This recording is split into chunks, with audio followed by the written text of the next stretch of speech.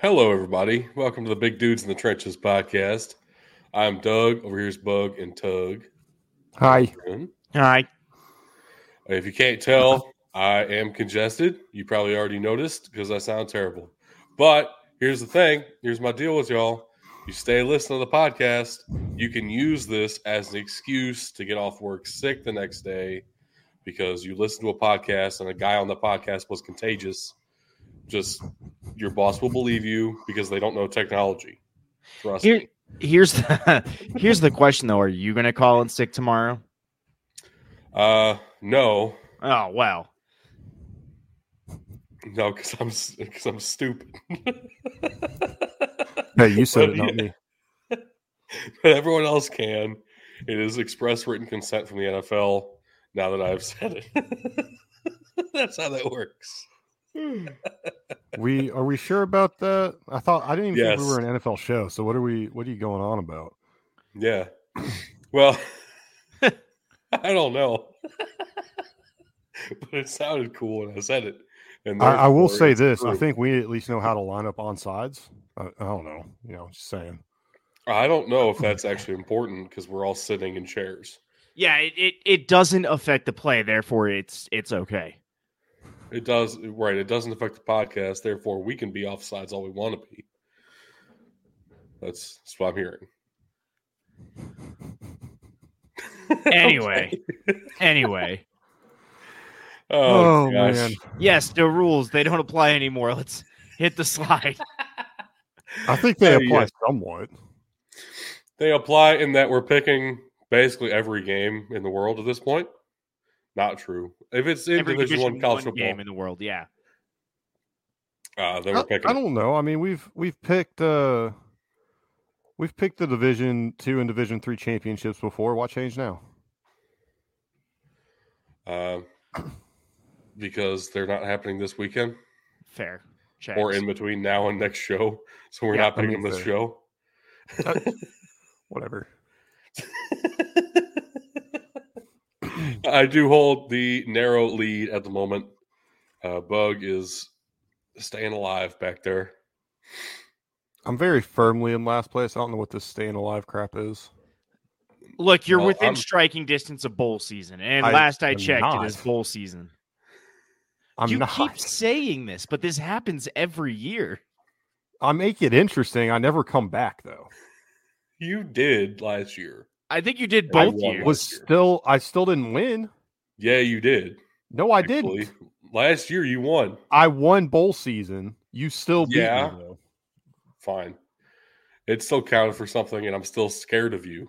So therefore, I think you only won by 3 games, but that's besides the point. You still won. that's terrifying. I don't have a big enough lead to prevent that from happening again. So, oh man! But this week we only have 5 games to pick. There were 4 quarterfinal games from the FCS and 1 Army Navy game. We picked all 5 of them, of course, because why would we not? Starting us off here, the FCS playoffs. Yes. I love it. Don't talk about playoffs. You kidding me? Playoffs? Trying to win a game That was- here. Playoffs? Are you enjoying that over there? I'm thoroughly enjoying it for you. I mean, at least with Doug being sick, it actually works out really well Yeah. because this way he doesn't have to try and do it. Yeah, I appreciate it. I do want to say that we're starting off the weekend with an absolute banger. Friday night, we got the best game of the entire weekend. Furman at Montana. The best game of the playoffs previously belonged to SIU and Idaho. It was thoroughly surpassed by this one. I said it when the game started. This was a semifinal matchup, but Furman decided to sit their starters against Wofford, and then their backups couldn't even beat them. So that's why we got it in the quarterfinals here. And I do legitimately think at this point that if Furman had beaten Wofford and was the number 2 seed, Montana was a 3, Furman might get the edge here at home against Montana. The snow, the altitude, that game going to overtime. Man. Right. Yeah. Right. It took every ounce of everything Montana had to win this game, including 2 kick return touchdowns, 1 kickoff, 1 punt. If this was purely offense defense, Furman wins this game by 2 scores. But Yeah, Montana keeps it close, and then overtime happens. This is going to be a theme, I think, throughout the weekend. Special teams has to be special. I think it's just further proof that kickers and punters are not humans, and they don't deserve a place on the team. Because it's basically And 10 kick on 11. returners are okay for now. And Devin Hester belongs in the Hall of Fame. Correct. I do want to talk about a little bit, though, what happened at the end of this game. So when Furman scored a touchdown with 13 seconds left on the clock, they had a chance to go for 2 and win the game. Yeah. They settled for 1, forcing overtime. I'm back and forth in my head whether or not that was the right decision. Because here's the thing. They only allowed 2 touchdowns all game to Montana's offense. So there is some thought of, well, we can stop them. But also, you're on the road in a playoff game. You have a chance to go for the win. Why would you not? Right? So there's... Isn't that the old saying, tie at home, win on the road? Yeah. Well, and then the other thing that it came down to, and this really affected them, is it gave Montana's defense a chance to regroup. Right? Right. That defense in overtime was not the defense they had drove down the field and scored on before the end of the regulation. I mean, we can Sunday night college quarterback this all day, but it's a tough one the way to go out like that, especially when the defense comes out and absolutely shuts you down in overtime. I mean, I agree that we shouldn't go back and, Monday quarterback it, but at the same time, I feel like we've all been relatively consistent that you should be aggressive, and we're not going to punish you for being aggressive in that spot. We're going to punish you for being hesitant. Play to win. Don't play not to lose. Yeah, kind of a thing. I think I'm probably one of the biggest proponents of that. I mean, we'll get to that in the Navy game too. True. Yeah, but that's a little while from now. This next one, Villanova at South Dakota State, another one where I think home field played a bit of a factor, despite the fact that it was pretty empty for this one with the snow coming down. There was no snow that I saw in this game. It was just 40-mile-an-hour winds. Yeah. Oh, that's right. No, the wind was the wind one. Yeah, the wind definitely had a major effect on this game. And realistically, I think this was just a war of attrition that the Jackrabbits were better conditioned for. Because Nova came out, they started the game great. They were shutting down all of the offensive weapons we had talked about on the Jackrabbits. They were moving the ball steady. It was kind of a defensive battle at the time. The not people on the team kickers were having a bad game, but then about halfway through the third quarter is when Isaiah Davis started to get hot. That Villanova team looked very tired, and that was the game right there. Yeah, and yet again, we had a punt return touchdown that kept the Jackrabbits in it in the first half. Special teams have to be special. Without that return, honestly, I don't know if the Jackrabbits can come back even as much as that was a tired Villanova team the second half.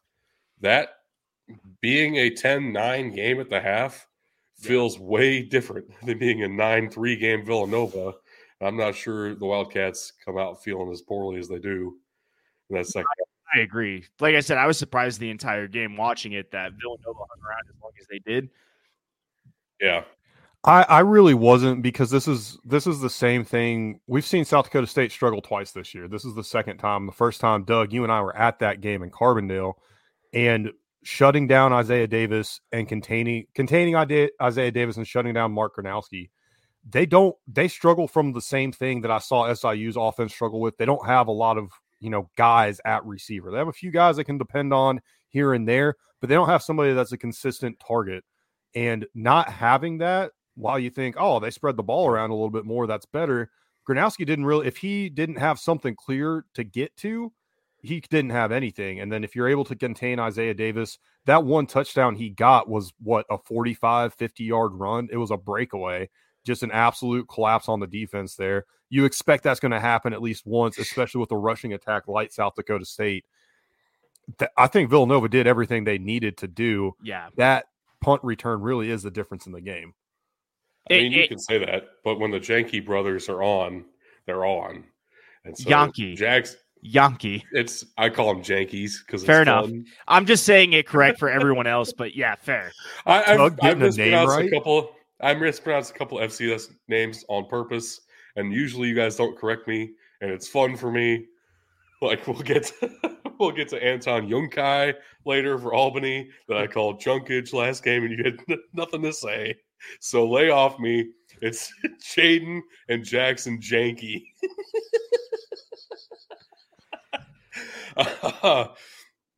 But Jackson Yankee caught the touchdown pass from Gronowski in the third quarter. Yeah. Jaden Yankee is equally productive, almost exactly identical stat lines on the season when they get hot. It's at different times. So it's, yes, maybe you don't have one dominant receiver, but that receiving game is still talented enough to get you out of tight spots when it needs to be. Yep.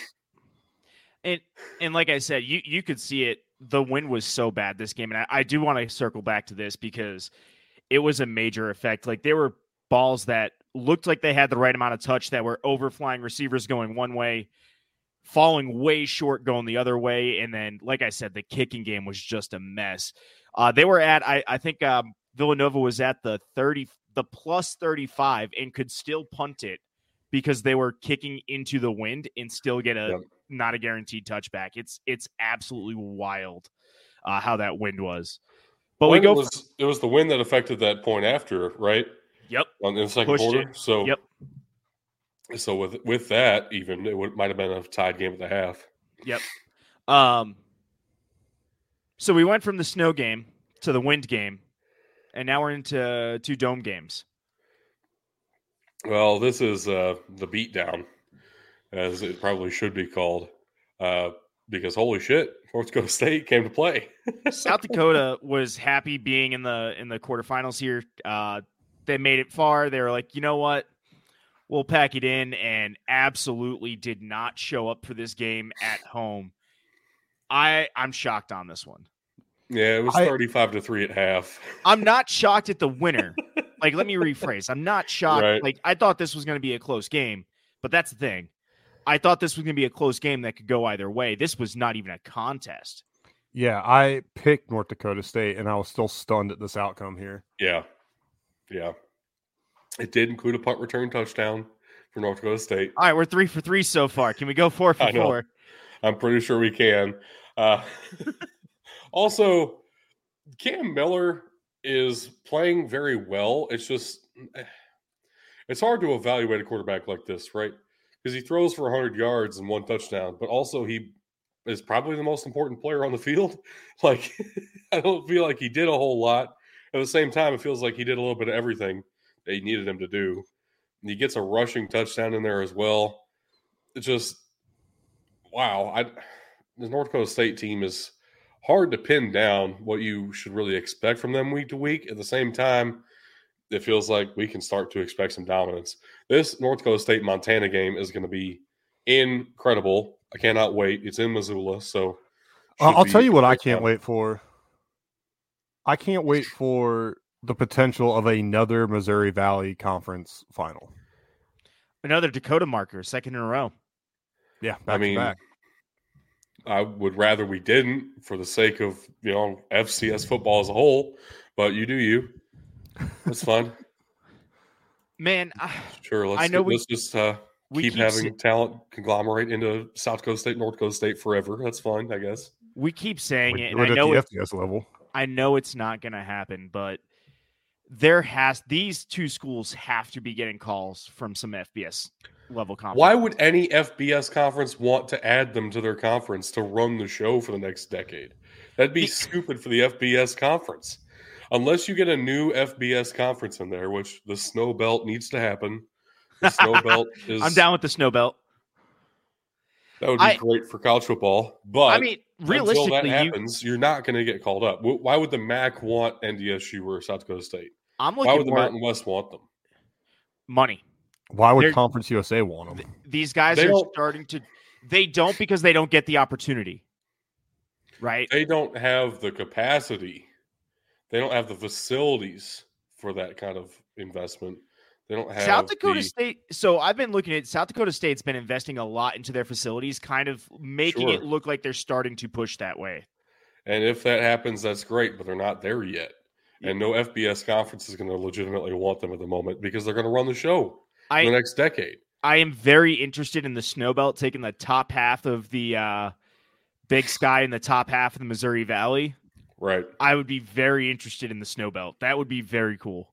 Oh, yeah. I would love that, but we'll see. And There's also a we're back to the moratorium Power on the 5, FBS. just like that.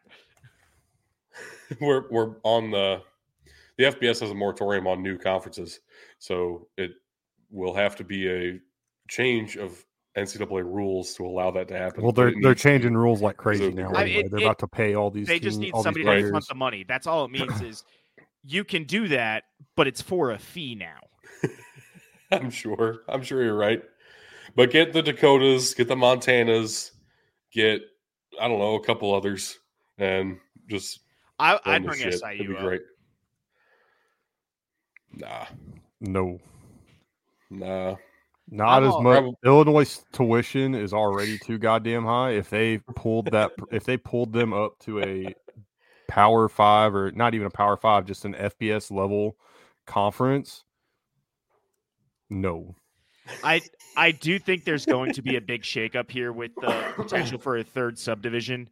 I think the FBS will try to bring up a few conferences at the same time rather than individual school by school. We've been saying for a while that it probably is just going to end up being 3 sections or 3 subdivisions of Division 1, and it really does feel like it's going that way.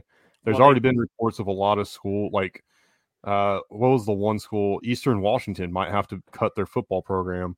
And that was before the announcement that the NCAA is going to allow student athletes to become employees of the university and be paid, which is going to cause a massive issue for FCS programs, especially.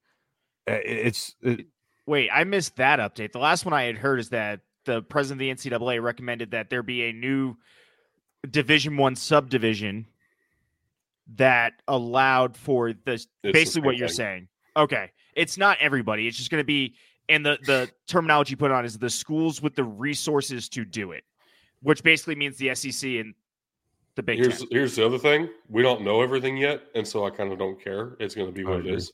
Let's move on. We have another semifinal game, and this one is the best game of the weekend, part 2.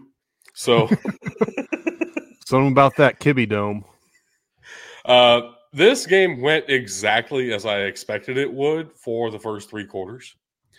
And then the fourth quarter happened. And that was also kind of what I thought might happen, but it just went harder than I expected. So Idaho was able to mostly stop Albany's offense. There were a couple of huge plays, 3 touchdowns to Brevin Easton, a 64-yard, a 39-yard, and a 30-yard touchdown throw.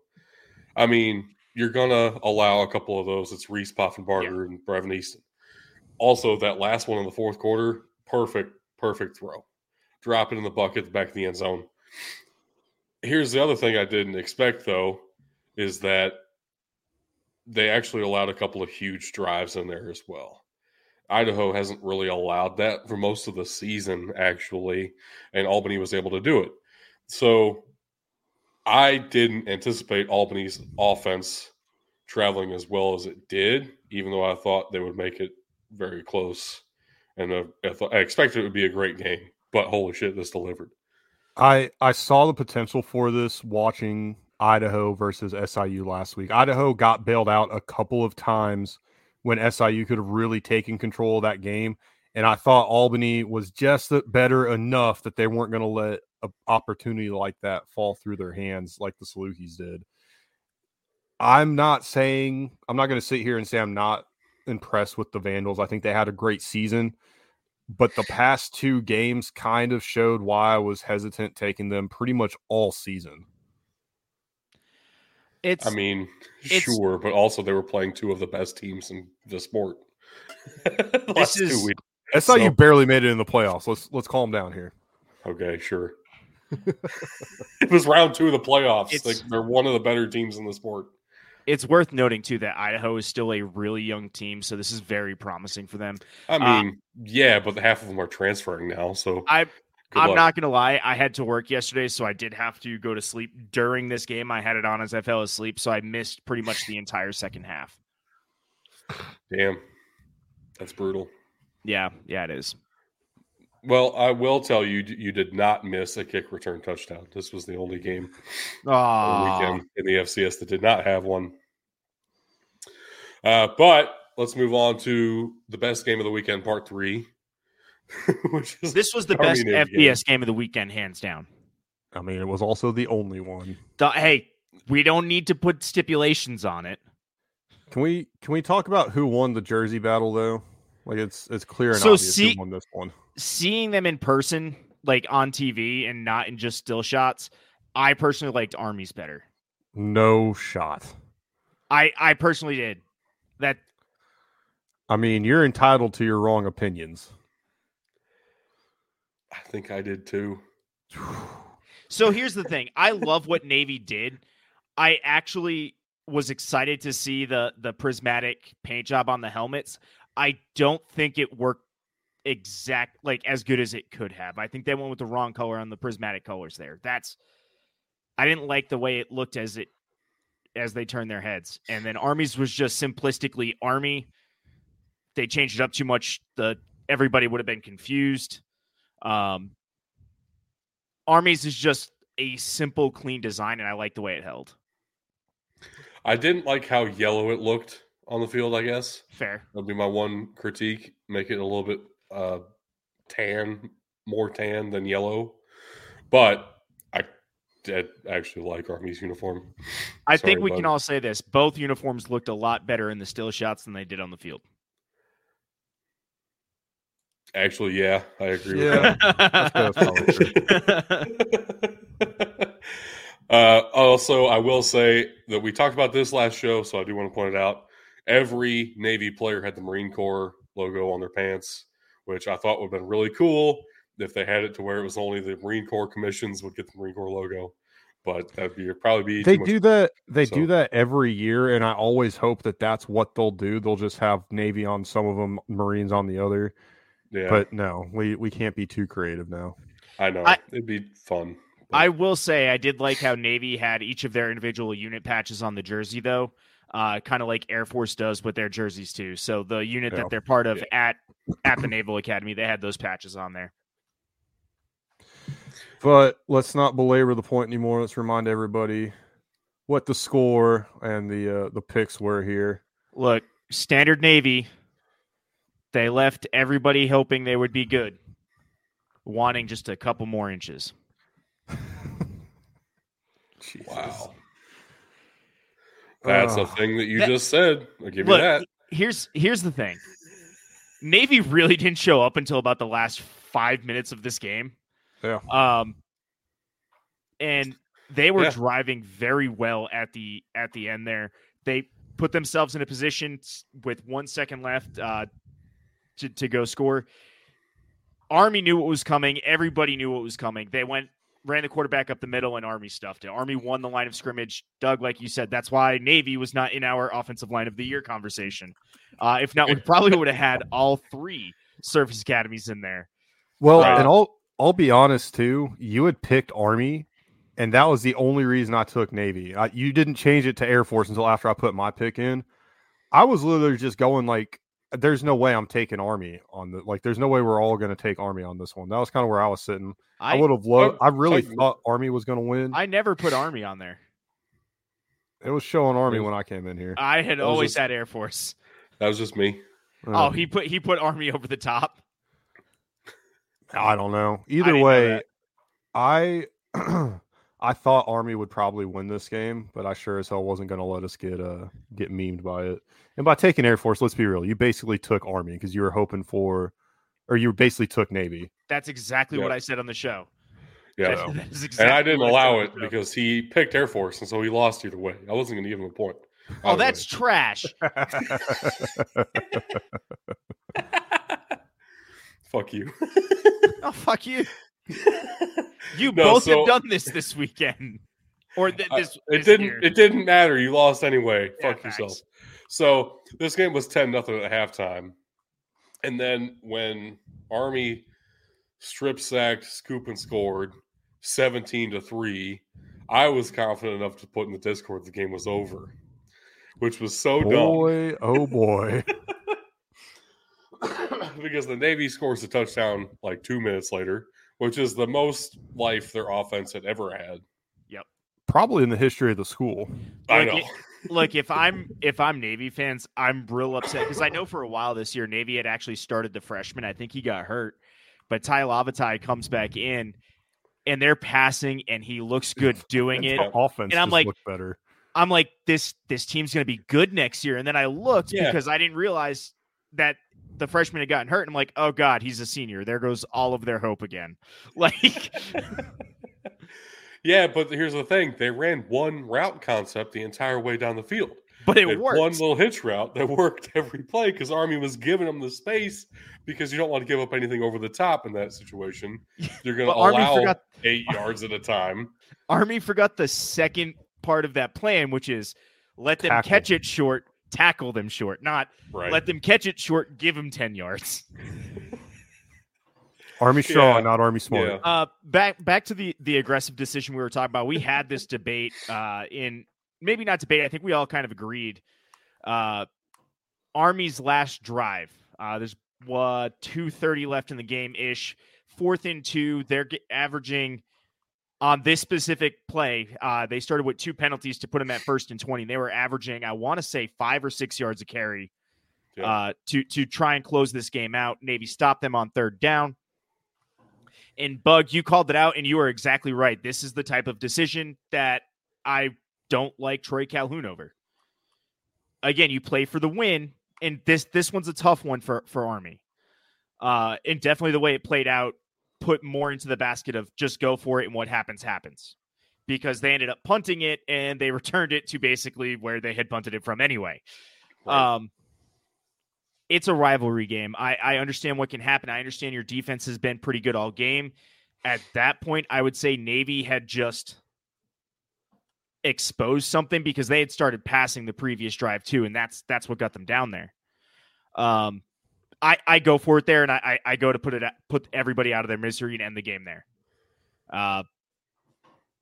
Now, on the counterpoint to that is being overly aggressive, like being down 17-3 and going for 2 when you score the first touchdown, because I still don't know.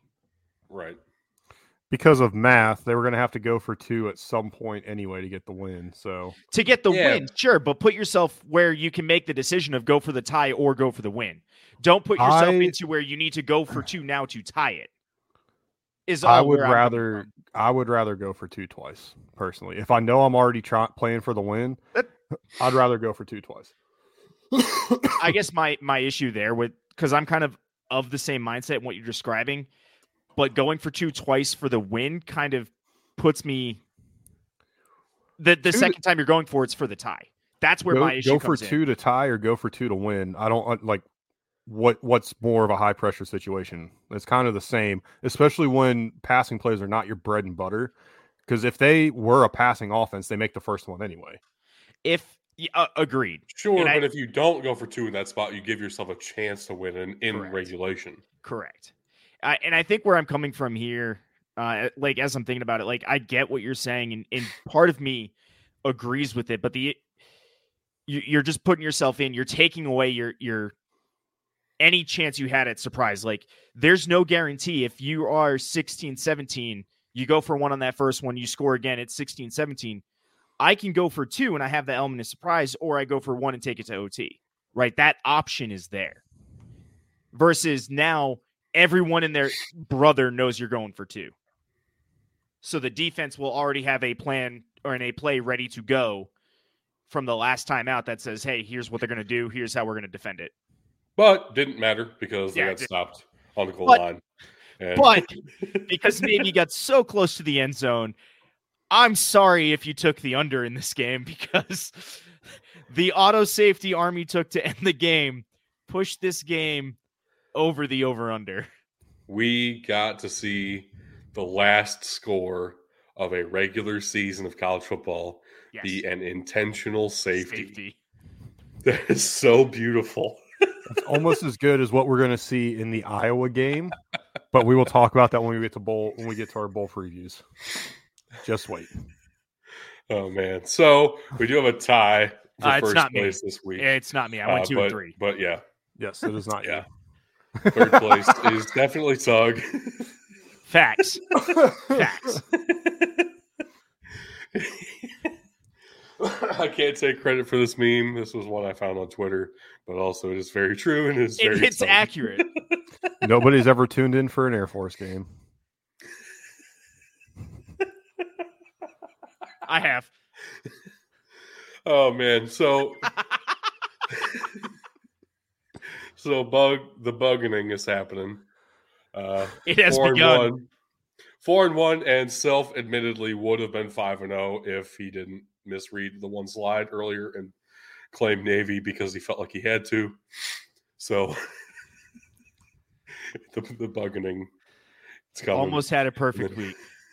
Yeah, safety. I won on an intentional safety. It's I knew it was.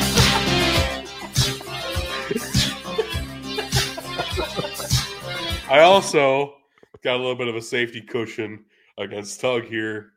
It fits you perfectly. It's great. You did. The safety dance. I love it. So you got a 9-game lead going into bowl season against me? Total? Something like that. Yeah. Around there. We'll do math later. I think we're going to have to do this on winning percentage. Next year, we have a 23-game lead on me. It's by winning percentage, Bug.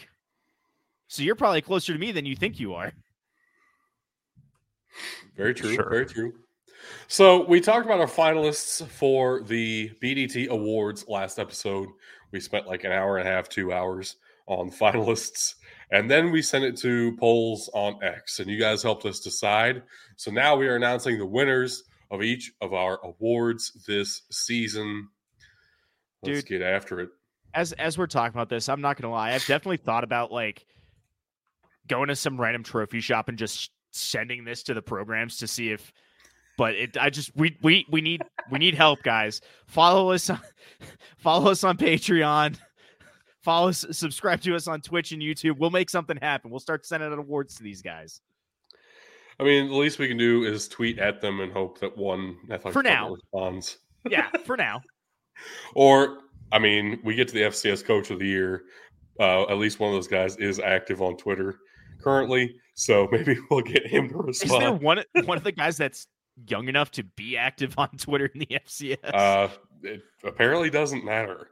We'll get there when we get there. All right. But starting us off with the Power 5 quarterback of the year, it does go to Jaden Daniels of LSU, also the Heisman Trophy winner. I was going to say, I am glad to see him win the Heisman Trophy.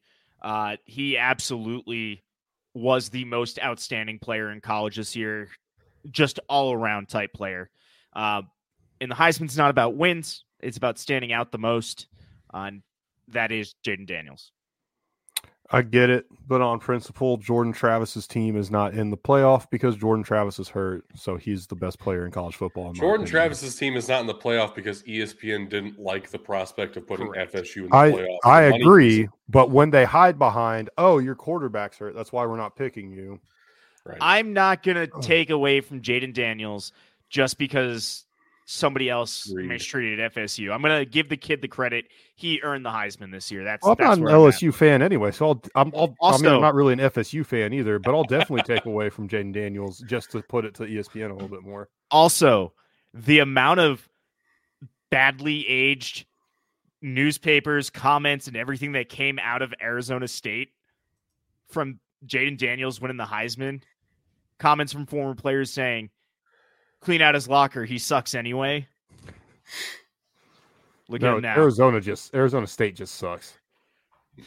I've seen someone say Herm Edwards is now clearly the worst coach in college football, like history. I mean, That's debatable. There are plenty of options for that. There is, but it is debatable now. Charlie Weiss has to be on that list. Anyway, moving on.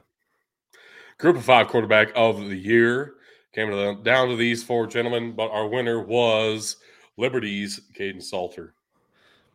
I'm starting to see a theme here, and I think this is the way the NFL is, not just the NFL, but football as a whole is evolving. It's that dual threat that everyone's looking for now. It's not just your pure pocket passer. It's guys that can make the plays no matter what's going on. I think in college, absolutely. The jury's still out at the NFL level as far as the NFL. They're looking for the dual threat because they want the ability to get out of the pocket and make a play, but they don't want the Cam Newton type scrambler or to Anthony Richardson this year. They don't want a quarterback to go out and get himself hurt, but they want the running ability to get out the pocket and make a play. That's what I see. Okay. Next up, the FCS quarterback of the year.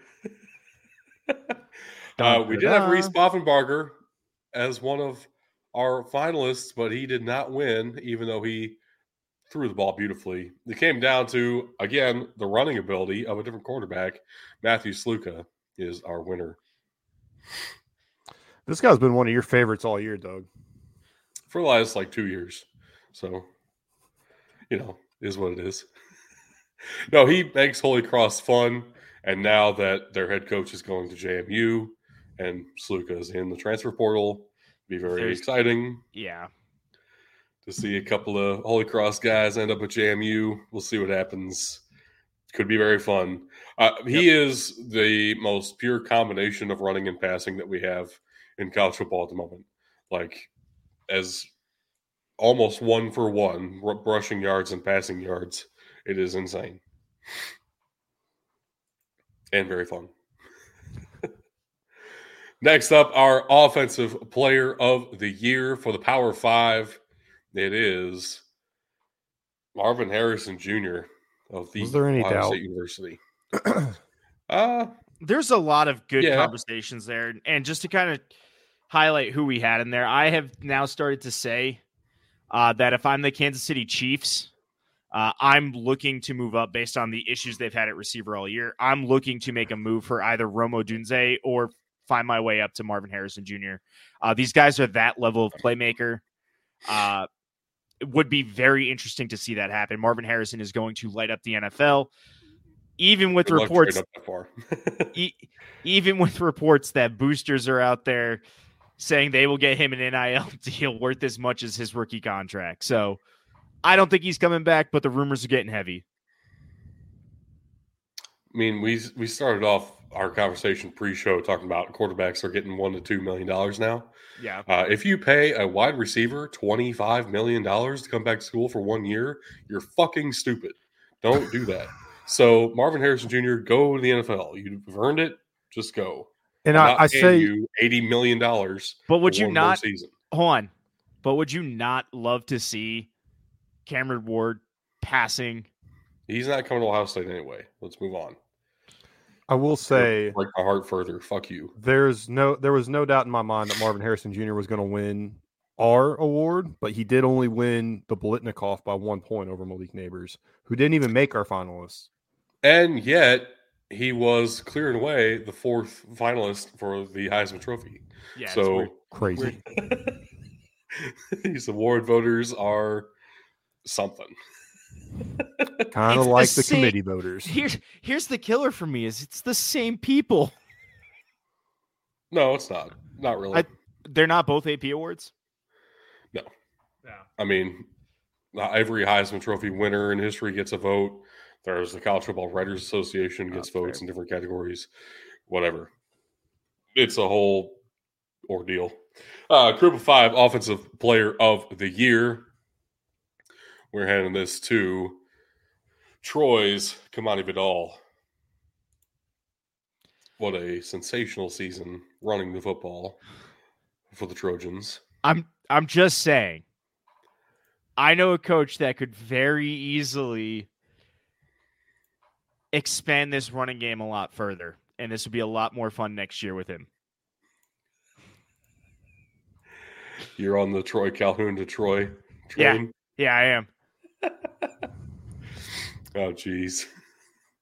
Our FCS Offensive Player of the Year goes to running back Isaiah Davis of South Dakota State.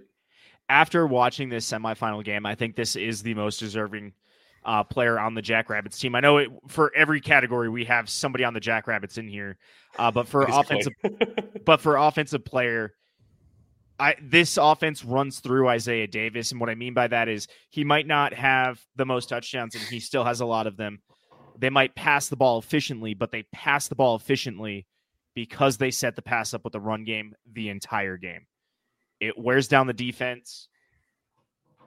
And he's a good dump-off option. Yeah. No, exactly. He's just an all-purpose back. I love it. And I think he is the key to that offense. And our Defensive Player of the Year for the Power 5. A couple of great options at every level of the defense. But our winner is... the big man himself. The big dude in the trenches, Devondre Sweat from Texas. A little bit of nose tackle, a little bit of just defensive tackle, A gap, B gap, wherever you want to put him. He can wreck shit and make it happen. Absolutely. Very fun to watch and very deserving. Does the defensive line train continue? When we head to the group of 5, we had a couple of defensive back finalists here. But in the end, we do go with Jalen Green of James Madison. He's going to have a chance to make a lot of tackles in a bowl game coming up. Like a lot of them. Well, that'd be insane if he did because he's out for the season with a leg surgery. Then he no longer does. So that'd be really cool if he came back for the bowl game a month later. Be a lot cooler if you did.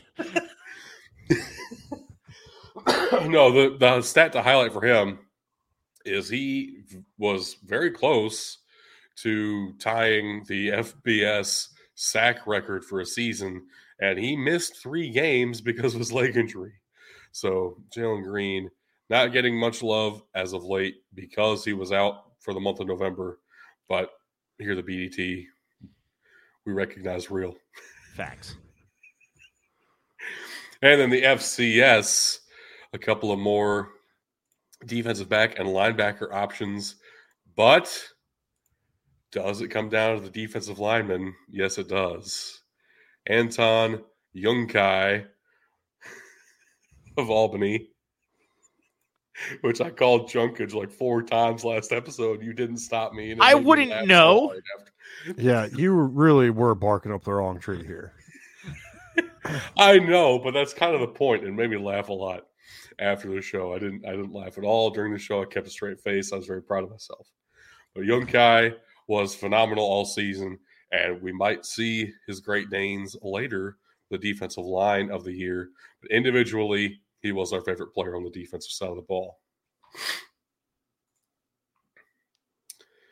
In the Power 5, offensive line of the year, a couple of Midwest, a couple of West Coast finalists here. Big Ten and ACC. All Big Ten, one ACC. In the end, we do go with Oregon. The Big Ten. Very nice. Jackson Powers Johnson is declared for the NFL draft. He is my favorite center in this upcoming draft class and one of the best centers in Oregon football history. Statistically, this is by far and away the best offensive line of the year. Also, just watching them play, you can tell nobody's getting past these guys. And yet, Michigan still somehow won the award, the one that matters more than ours. But, we're looking out for you, Oregon. We got you. We see you out there, all the way in the Northwest. Group of 5, offensive line of the year. A couple of Service Academy finalists. Not Navy, though. Get wrecked. For very obvious reasons. In the end, though, we are going with the Liberty Flames offensive line with a couple of great running performances by the quarterback, Caden Salter, and by running back, Quentin Cooley. This was headed by the offensive line for Liberty, who also didn't give up like any sacks. So in addition to being great run blockers, prove themselves to be pretty powerful and disruptive pass blockers. It would have been nice to see the Diesel in there, but again, I had talked about this last week. That fall off, it rang through the program. It was on the offensive line. Every position was affected. And the last 4 weeks, at least for me personally, made a big difference in the way I rank these teams. In the FCS, Offensive Line of the Year, we had 3 Missouri Valley finalists, and one of them comes away with the award. It is South Dakota State. So I learned this weekend, and I'm a sucker for offensive line nicknames. These guys go by the 605 Hogs, which is just absolutely baller. And they win at the point of attack almost every play. When they don't, the offense stalls out. We saw that this past weekend. Man, South Dakota State's definitely deserving of this award for Offensive Line of the Year. How are they going to claim to be the 605 Hogs when South Dakota University of South Dakota also could claim to be the 605 Hogs? They just get to it first. That's going to be my guess, yeah. Yeah, the entire state of South Dakota's area code is 605. Because there's like 7 people that live there. I can confirm there's at least more than 7. You missed the best part of that joke. Moving on. Power 5 Defensive Line of the Year came down to a couple of great pass rushing, a couple of great run defense options, and the end way we go with a combination of both here. It is the University of Texas. And again, I have to point out, this picture is from the spring game, but it's just so perfect. Literally everyone on the defensive line tackling the same guy at the same time. That's how this was the whole year. Yeah. For the group of 5 Defensive Line of the Year, a couple of upstart options who really came out at the end of the season. We went with the consistent one all season long. James Madison dominated across that front. I'm starting to see a theme here that if defensive lineman won our Defensive Player of the Year, defensive line as unit wins Defensive Line of the Year. That is a good theory. Let's see if it holds up in the FCS, because Albany was one of our finalists, along with a couple of Missouri Valley teams and Florida A&M. But in the end, actually, we go with the Salukis here. I think this is definitely one of the most deserving teams here. And it brings up an interesting matchup looking ahead into the FCS semifinals. The 605 Hogs, who just won our Offensive Line of the Year, definitely struggled against the Salukis' defensive line. They just started to struggle against Nova's defensive line, both really good units. So it brings up a very interesting matchup coming into next week with Albany also being a finalist here. But the Salukis are hands down the most deserving team of this award this year. Yeah, this was the fuel of the team, along with like the defensive line and 2 other players made the Salukis this season. It was kind of incredible. Yeah. Still fun to watch, though, which was the incredible part. Very fun to watch. Power 5 Coach of the Year. We have 4 finalists from 4 different conferences.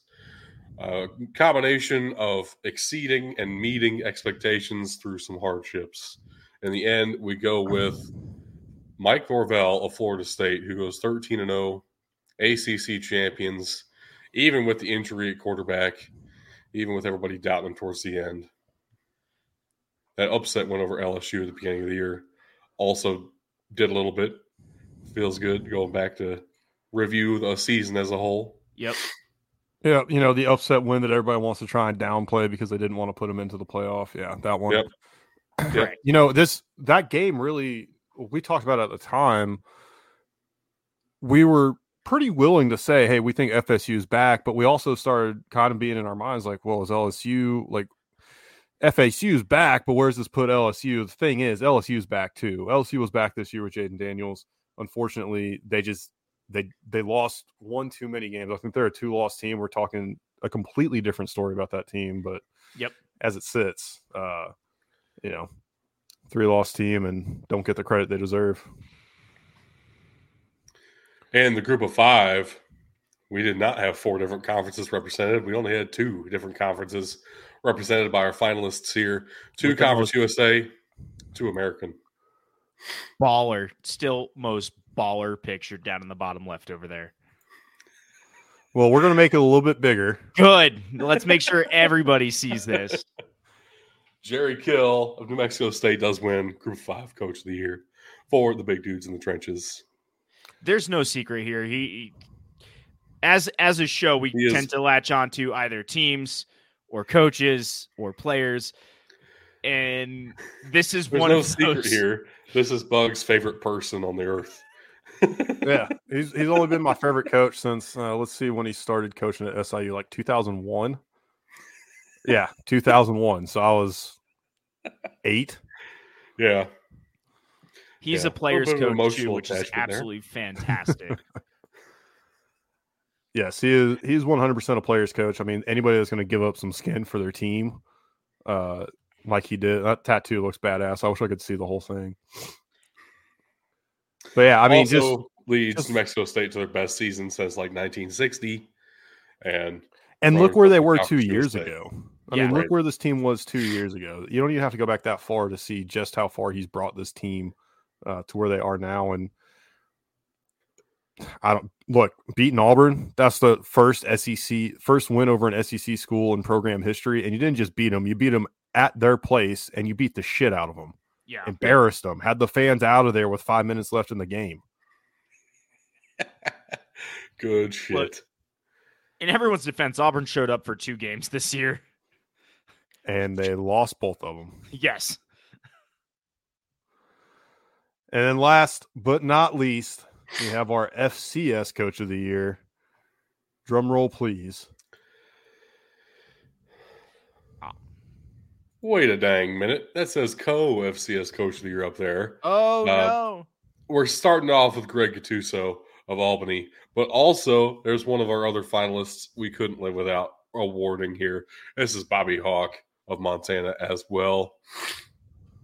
Both of these guys, incredible job getting their teams. Both of these teams are now in the semifinal of the FCS playoffs, which wasn't the reason they're co-awarded here, but just the absolute turnarounds for both of these schools. Montana, I'm talking about in season. Albany, I'm talking about compared to last year when they were a 3-win team. Now they're a 3-loss team and in the semifinals. I mean, what a coaching job is for both of these guys.